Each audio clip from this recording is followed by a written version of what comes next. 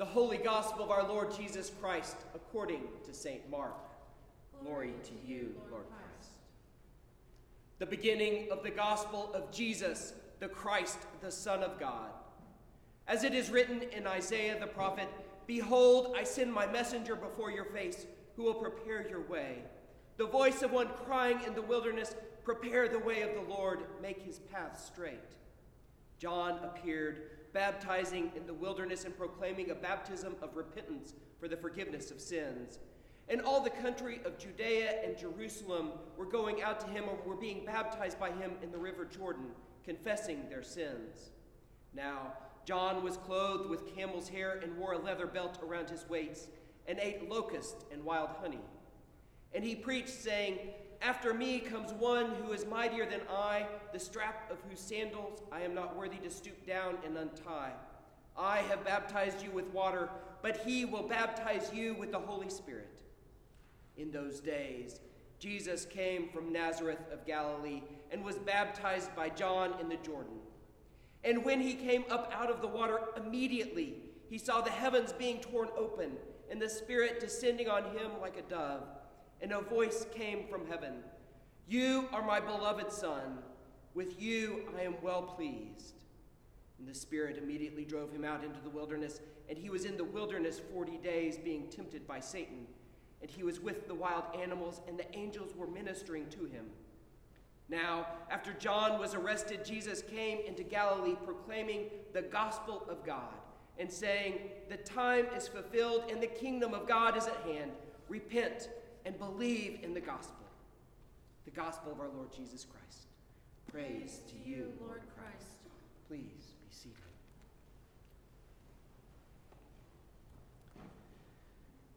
Now may the words of my mouth and the meditations of my heart be always acceptable in thy sight, O Lord, my strength and my Redeemer. Amen. I love the lectionary and the way that the Sunday readings guide us through the church year. And I don't envy those whose task it was to sift through and choose an Old Testament reading, a psalm, an epistle, and a gospel reading for each Sunday. However, there are times that the selection of passages for specific Sundays prevents us from encountering the fullness of a passage of Scripture. Such is the case with the prologue of Mark's Gospel. The lectionary divides these 15 verses that we heard today over 3 non-consecutive Sundays.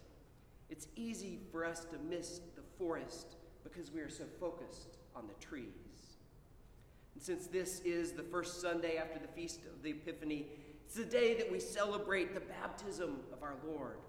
We will focus mainly on that portion of Mark's prologue, but we heard the full prologue so that we can see this section in its context. So let's take a moment to appreciate the forest before we look at that tree. As we walk through Mark this year in the lectionary, 2 forest-sized lenses will guide our journey. First, the way that Mark structures his account as the gospel of Jesus, the Christ, the Son of God. This very first sentence lays out the journey of the whole book. Second, there's some evidence that the early church used Mark's gospel as its baptismal text. I find it useful to picture the early catechumens sitting in a darkened room or perhaps even in a cave on the eve of the celebration of the resurrection when they would be baptized at first light. When they would hear this text as they prepared to leave behind the life that they had known and enter into the life of the church and face the very real prospect of martyrdom. This takes me out of the comfortable Christian culture of today that demands so little and into a world that challenges me. Mark begins his account with a tremendously subversive statement. The beginning of the gospel of Jesus. The gospel, the euangelion of Jesus, is set in stark contrast to the imperial cult. We find at Priene this inscription proclaimed by a priest of the imperial cult. Since Providence, which has ordered all things and is deeply interested in our life, has set in most perfect order by giving us Augustus, whom she filled with virtue that he might benefit humankind, sending him as a Savior both for us and for our descendants, that he might end war and arrange all things. And since he, Caesar, by his appearance excelled even our anticipations, surpassing all previous benefactors, and not even leaving to posterity any hope of surpassing what he has done. And since the birthday of the god Augustus was the beginning of the good news, the beginning of the euangelion for the world that came by reason of him, the imperial cult set forth the emperor as the Son of God, the bringer of peace, the Savior. Mark prepares us in this opening sentence for a clash of kingdoms. Is it Jesus, or is it the Roman emperor who brings peace and salvation? Perhaps this is a question we need to ask ourselves even today. Mark continues, declaring Jesus as the Christ, the Messiah, the Anointed One. From Christ's baptism to the transfiguration, Mark will lead us along with the disciples on an exploration of what it means that Jesus is the Christ. Mark also declares that Jesus is the Son of God. And from the transfiguration to the crucifixion, Mark will guide us on the discovery of the fullness of what it means that Jesus is indeed the Son of God. And after the shocking declaration of this opening sentence, we meet John the Baptist, the one foretold in prophecy as the forerunner of the promised Messiah. John is a shocking figure, clothed like Elijah, living in the wilderness, eating locusts and honey, proclaiming a baptism of repentance for the forgiveness of sins. And a large crowd gathers around John, and yet he proclaims, "After me comes he who is mightier than I, the strap of whose sandals I am not worthy to stoop down and untie. I have baptized you with water, but he will baptize you with the Holy Spirit." In our own age of self-promotion and self-sufficiency, it's worth noting the humility of John. He is fully obedient to the call and purpose of God, and in this obedience, he recognizes that he is not the one, but he serves and points to the one. John recognizes that as good as a baptism of repentance for the forgiveness of sins may be, it is not enough. It is only the precursor, the first part of the way of atonement. As we look back at the Feast of Atonement, the center point of the Levitical celebrations, we see the cleansing of the people and the priest is followed by the receiving of life and encountering the living God. We see this fulfilled in the promise that the one who is mightier will bring a baptism of the Holy Spirit, a filling of life and communion with the living God. I think one of the great failures of our time has been the way that the gospel, the good news, has been truncated into a message only of repentance and forgiveness. Indeed, these are good and necessary, but they are not the full story. Jesus consecrates the waters of baptism. No longer is baptism simply a washing, a cleansing of sin. Instead, in Christ, we are baptized into life. We are baptized into that life that preceded creation, the life of the Father and the Son and the Holy Spirit in perfect unity.